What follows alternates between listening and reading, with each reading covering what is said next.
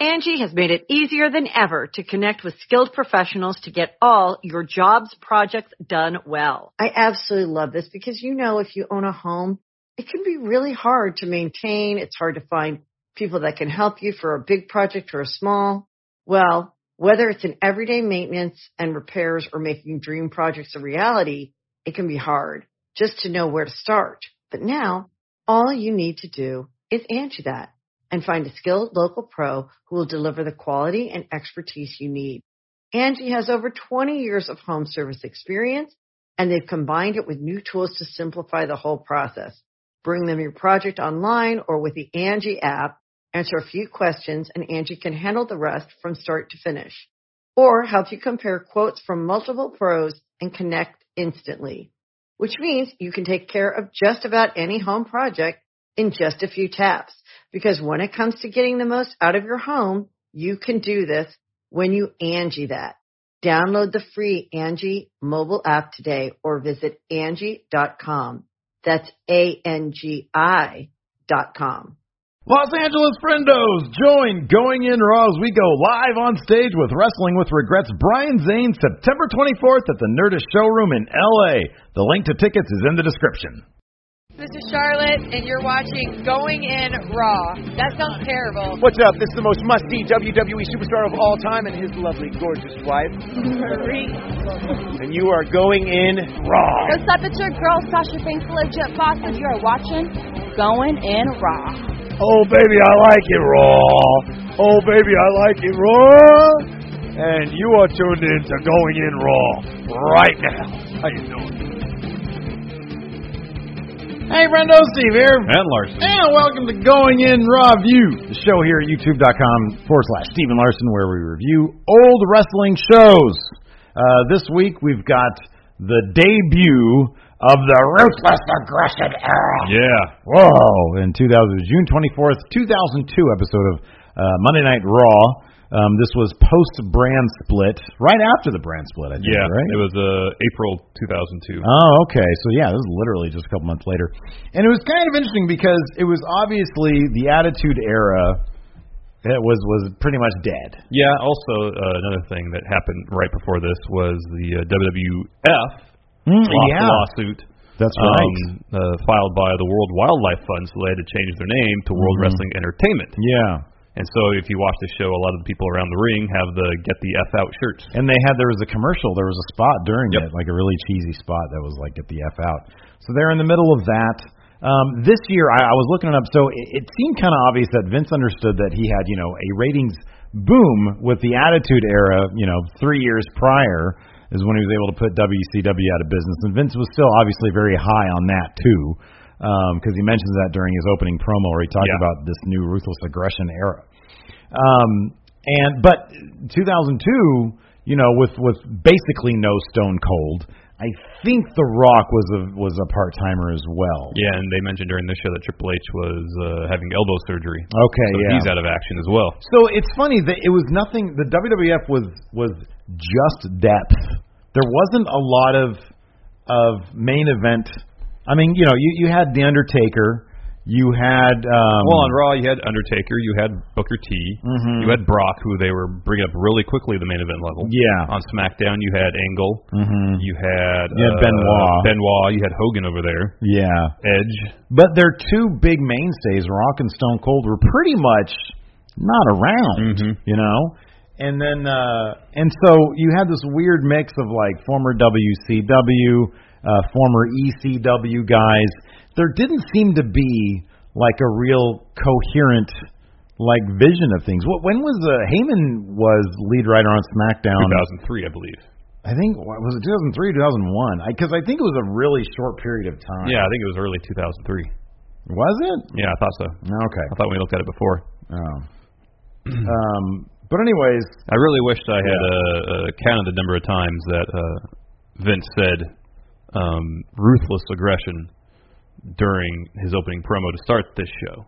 So that's how that's how the show opened with number one.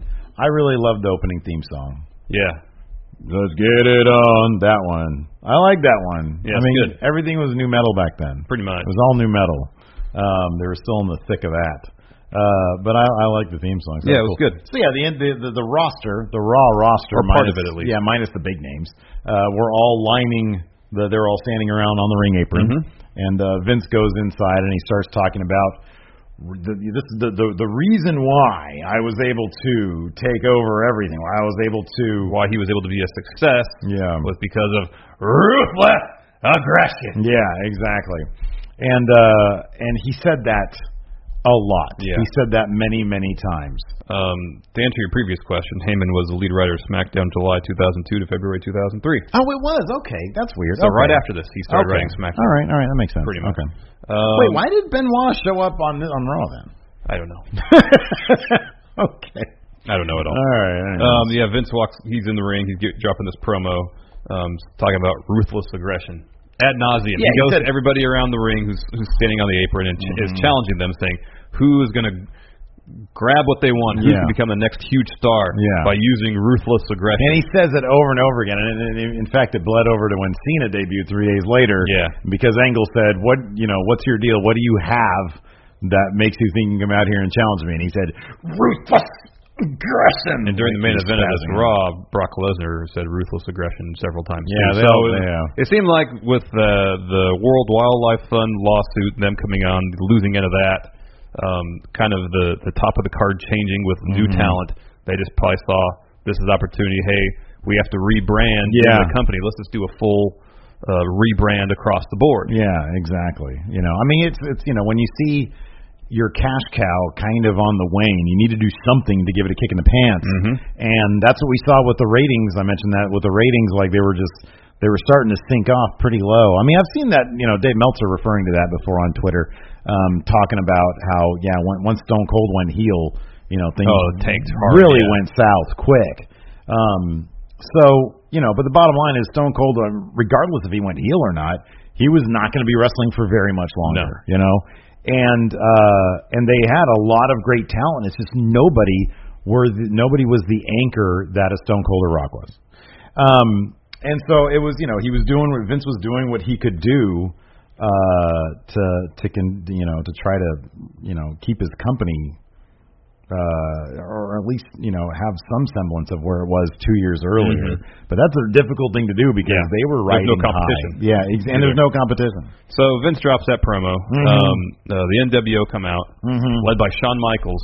This was the recently returned Shawn Michaels. It was HBK, it was Nash, it was Big Show, and X-Pac. That was the NWO. It was complete. This was the final version. This was NWO final version, right? This is like there was nothing after this. Booker T joined after this, right? Did he join after or before? And they kicked him out. I think they kicked him out before this. That's why he was upset with the NWO. Yeah, I think that's why he had a problem with them. That makes sense.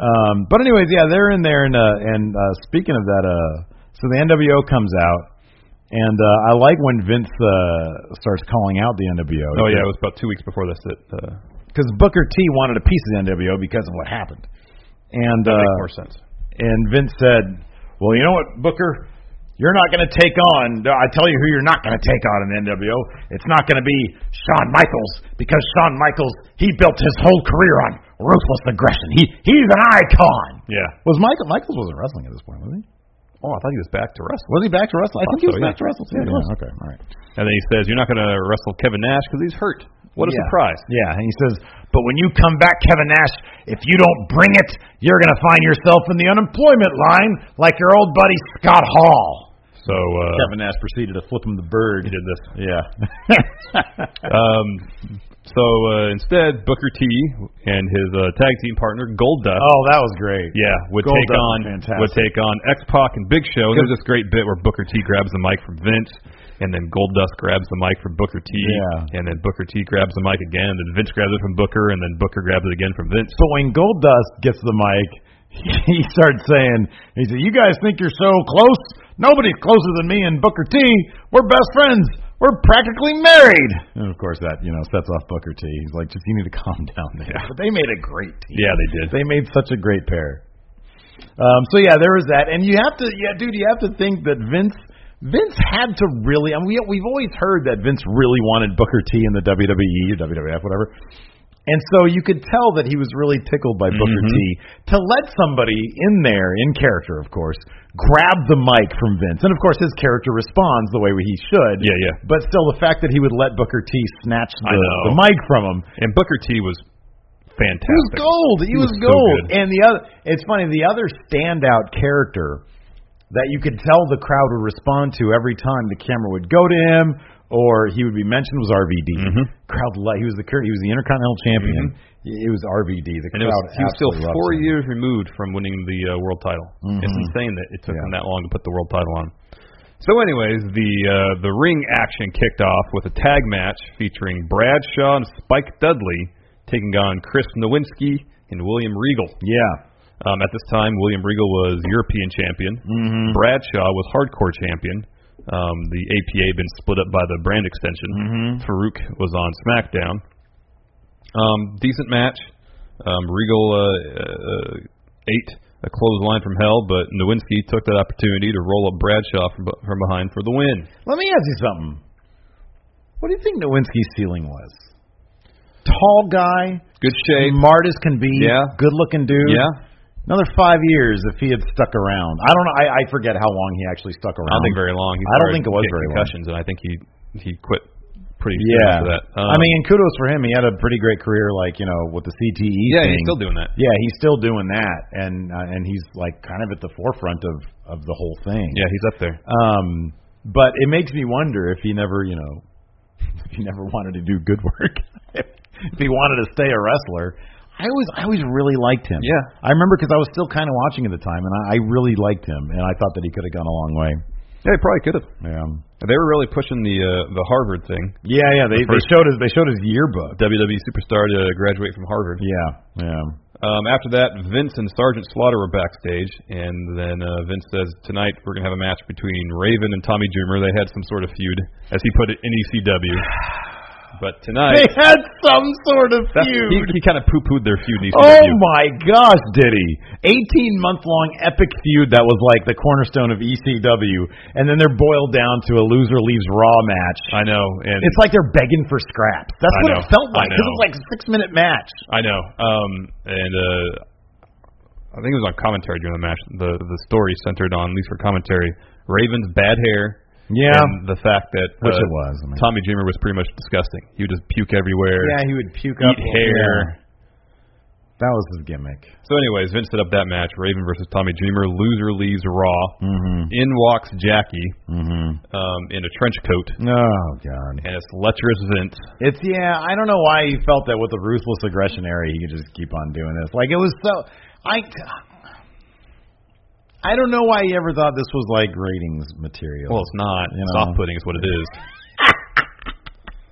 It's like literally just the most like wannabe porno-ish thing. I know. It's so gross, and it's not. Every time a segment like this pops up on a WWE show, it's like I just think to myself, I feel so bad. Yeah. For the women involved in this. Jackie was young. I know. She was like 21, 22, something like that. I feel so bad for them that they have to do that crap. Yeah. So anyways, the Undertaker comes in, and he pretty much points at Vince as like, what are you doing? What are you doing? It's not what are you doing, it's what are you doing? Yeah. Even he was off put by it. Like, come on, man, this is gross. Anyways. So they talk about... that segment with Jackie lasted forever. It felt like it, yeah. It just went on and on. And the Undertaker wanted a piece of Jeff Hardy. Yeah, man, Jeff Hardy keeps on getting into business. So that happened later. Next up, we had Bubba Ray Dudley versus Eddie Guerrero. Eddie was really, dude. Eddie was like, talk about reaching for that brass ring, like in terms of his promo. Because didn't we get like an Eddie promo? Yeah. Bubba Ray comes out, sets up a table, and then backstage, Terry Reynolds interviewed Eddie Guerrero. Yeah, he was super intense. It was just fire. Yeah, that giant wire, like axial cable of a vein. Yeah, he was like throwing around serious weight, I'd imagine, trying to get to that main event scene. But he was showing it, man. I mean, Eddie was hot, and it's not a surprise at all that Paul Heyman was able to take. Oh, I know. And make him to a true main event. I know. He was so good in the ring. It was a decent match. It was pretty short, though. It was actually really short. Yeah. The finish saw Eddie reverse Bubba Bomb into a roll-up. Yeah. So he picked up the win, and then Eddie attacks Bubba after the match. Ruthless aggression. Ruthless aggression. They make the way to the outside, and Bubba ends up powerbombing Eddie through the table he set up earlier. And then Chris Benoit, who's supposed to be on SmackDown, and just, I think, either injured or just about to come back from an injury. Oh, then that would explain. I guess maybe he was returning from injury and so just went to the brand he wanted to go to. So he put Bubba on the crossface. Yeah. And that's how that match ends. After that, we had this really great Rey Mysterio package promoting his arrival. Yeah, it was rad. It was all just like super quick cuts of like him flying through the air. It was rad. It was really good. It was really well done. It was cool. And it just says, he's coming. Yeah. Yeah, how about this? Then say, he's coming. Get it? Well, okay, Vince. Okay, Vince. This whole bit was great with Goldust as Crocodile Hunter. Goldust was dolled up like the Crocodile Hunter. Rest in peace. And he was venturing into the mysterious NWO locker room. Yeah. Where he found Big Show sleeping. And so he started doing a thing about the Big Show and how smelly he was. Yeah. Look at how big he was. And then X-Pac walks in and says, "What are you doing here, man?" Hold on. X-Pac walked in from the bathroom. You hear a flush. Yeah. Was X-Pac dropping a number 2? Yeah, probably. Is he making poop? Yeah, I imagine so. Probably. Yeah. So he comes in and just says, pre-poop. "Hey, what are you doing here?" Poop. Yeah. And Goldust says he's like a grease rat. Yeah. He doesn't even acknowledge X-Pac. He just looks at the camera and says, "Look who we have here. It's a grease rat." Yeah. Pretty good. So the chase is on. Goldust runs away as X-Pac, goes on the pursuit. Chases after him. Yeah, we cut to the Hardys backstage. Mumbling to each Mumbly other. Jeff Hardy. Because they're too cool for school. That's the thing. Like, they're so cool that they're, like, not in, like, super loud promo mode or anything. They're just like, "Hey, man, we're going to go." Yes! None of that. No. Wonderful. None of that. "Hey, man, it'd be real good if you made this guy obsolete. It'd be wonderful." That's my Matt Hardy, apparently. It was Jim Williams.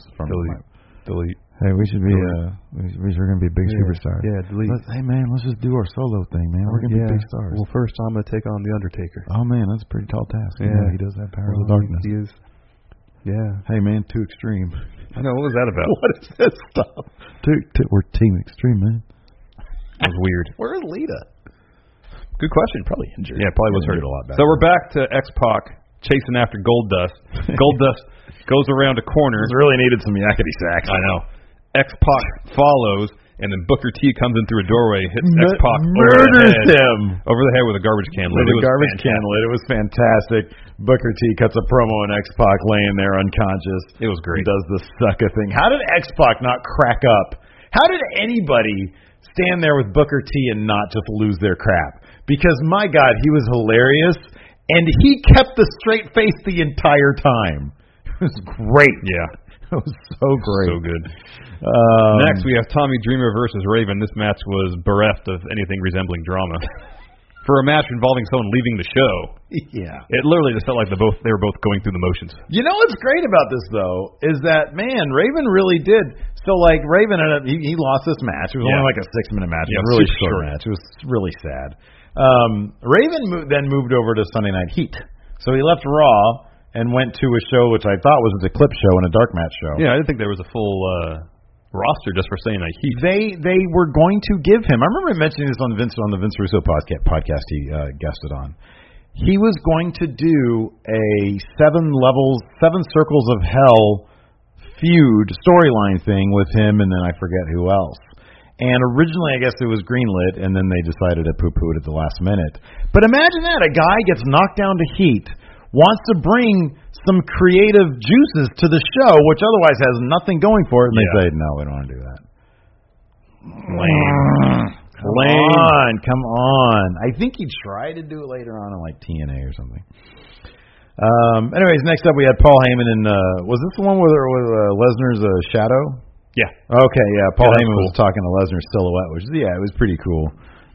Lesnar was just still Lesnar. Like, talk about being, like, perfectly packaged the moment he stepped up. Oh, I know. Because he was in the WWE for such a short amount of time. I know. It seemed like he was there for a while. It was only 2 years. Dude, I thought it was like 4 or 5 years. No, it was a couple years. It was a couple years. That's insane. He was so well packaged and just immediately shot up to the top. Yep. Yeah, it was perfect. Next, Raven tries to leave the arena, and then Matt Hardy attacks him. As retaliation for handcuffing Jeff Hardy to the ropes the previous week. Yeah. Excuse me. Beats his butt. Apparently, you know that I heard this too, that Vince, when Raven was brought back in. Oh yeah, I heard that. Vince was like, "Who hired Scotty Polo?" Yeah, he didn't know. He didn't until know he was watching in Gorilla the show. Yeah. It's like, when do we bring back Scotty Polo? How disheartening is that? That's terrible. Raven was great in WCW. He was fantastic. And ECW, of course. Let's see here. After that, we had Brock Lesnar's coronation as King of the Ring. So back then, they did a thing where King of the Ring, the winner got. That was the only time I think this ever happened. What a bummer! I know. A tournament for a main event shot at SummerSlam. Makes the most sense in the world. That's great. That's fantastic. Only did it once. RVD interrupted the coronation, attacked Lesnar. RVD was supremely over. Oh, yes. Next to maybe him and Booker T, 1 and 2 maybe. Yeah, top 2 faces on Raw. RVD was so over. That main event was hot. Yeah, it was. The crowd was hot for that main event. Both the last 2 matches the crowd was really into, and they were both really good. Yeah. Yeah, still a lot of signs in the crowd. Yeah. Yeah. Let's see here. So anyways, at the end of this, right after this, Lesnar and Heyman confront Vince backstage, and Heyman says, "We don't want to wait till SummerSlam. We want a title match now, tonight. Give us RVD." Yeah. Vince agrees. He says, "Yeah, I'll do it." So for the main event, RVD versus Brock for the Intercontinental title. Yeah. Next up, we had Jeff Hardy versus The Undertaker. Again, ruthless aggression. Jeff took a choke slam on the outside. This was basically just The Undertaker. Yeah. The Undertaker was just ragdolling Jeff Hardy. Pretty much for the good portion of this short match. And I forgot they actually had a single undisputed title belt. Yeah, that's right. What The Undertaker was carrying around. What'd you think of that old title belt? Pretty generic, huh? Yeah, really it's generic. Pretty generic. It was like an amalgam of the Smoking Skull belt, like the shape of the belt. Yeah. With little hints of the Eagle belt. Nothing really distinctive about it. Zero distinctive about it, yeah. It's kind of a bummer. So, yeah, Undertaker wins with a devastating last ride. Looks like Jeff Hardy's head bounced off the mat. Oh, my God, I know. Yeah, that looked really So, The Undertaker hops on his chopper, his motorcycle, drives up the ramp a bit. Jeff Hardy starts screaming at him. He says, "I'm not done with you. Yeah. I want another match. You may have beat me, but I want another match. A ladder match next week." For the title, didn't he say? Yeah. So, I want to fight for the title. Well, something's going to be hanging over the ring if it's going to be a ladder match. Well, it shouldn't really work that way, though. You just got your butt handed to you, and now you're, like, challenging for the title.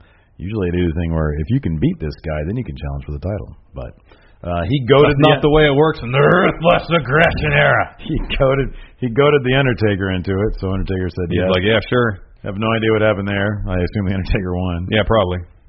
Next up, we had Trish Stratus and Linda Miles, who was the co-winner. Tough Enough Season 2, they said. Tough Enough Season 2 with Jackie Gaeta, I believe. Yeah. Right? They took on Molly Holly and Jackie Gaeta. Why was it a story back then about Molly Holly having, in their eyes, a fat butt? I don't know, man. I thought her butt was perfectly fine. Good. Yeah, good butt. I don't know why that was a thing. Like everybody, like commentary, especially Lawler, was making a point of talking about her rear end. I'm like, what's? Yeah, I don't know. It's like why? It seemed like they were fat shaming her. Yeah, I know. It was weird too. Like they did that. They did that with Mickie James also later. Like much later. Yeah, or trying to fat shame her. I think maybe was Molly Holly still kind of doing the PTC thing. I don't remember. Wait, what was the right to censor RTC? Yeah, no, I don't think so. Okay. Not based on it. That was Ivory. That was in. Oh, okay. Molly Holly's ring gear looked like the most comfortable thing, though. Well, it looked like something you'd wear, like just doing the garden. I know. Doing your garden. Yeah, totally comfortable. Yeah, it did. Yeah, absolutely. And she was always really good in the ring. Yeah. In this case, though, Trish Stratus pinned Molly Holly with Stratusfaction, which is Bulldog. This is he bounced off the rope. Springboard Bulldog. Is that what it is? Yeah. Next up, we had an RVD interview. It was short. It was interrupted by Paul Heyman and Brock Lesnar saying, "We're going to have a match tonight, and you're going to lose that title." Correct. Next up, we had the NWO in Hallway. They were just arguing. Well, yeah, at first, like, it was kind of mellow, and then all of a sudden, Kevin Nash out of nowhere said, "You're going to have to get this! Show me something! I know. Show me something!" I know, I kept on yelling that over and over and over again. So, like, it was just out of nowhere. Like, he was mellow, and then he just started shouting. Shawn Michaels wearing that stupid cap of his. Was that a beret? No, it looked like like a golf cap. Like a Kangol hat, like the one Sam Jackson wears. Yeah, exactly. I think it's how you pronounce the beret. It's not a beret. What's a beret then? Beret is like, well, like the one Shawn Michaels wears. It has a button on the front on the bill. Oh yeah. I don't think a beret has a bill on it. Oh okay. Oh, I got you. Okay. I don't think. All right. I think they're called Kangol. Dude, Kangol. It made him look so uncool. That's the thing about this version. Back then that was cool, man. No, it wasn't. Yeah, it was. Dude, that was not cool. I used to have one of those hats. Tucked in. Yeah, but you didn't wear it like that. And then his hair was like just shortish, and he looked so nerdy. It was like the nerdiest version of the NWO. And Nash really came off like he knew it was just so nerdy because Scott Hall wasn't there. Yeah, you know. Yeah, the crowd didn't really seem to care about the NWO at this point.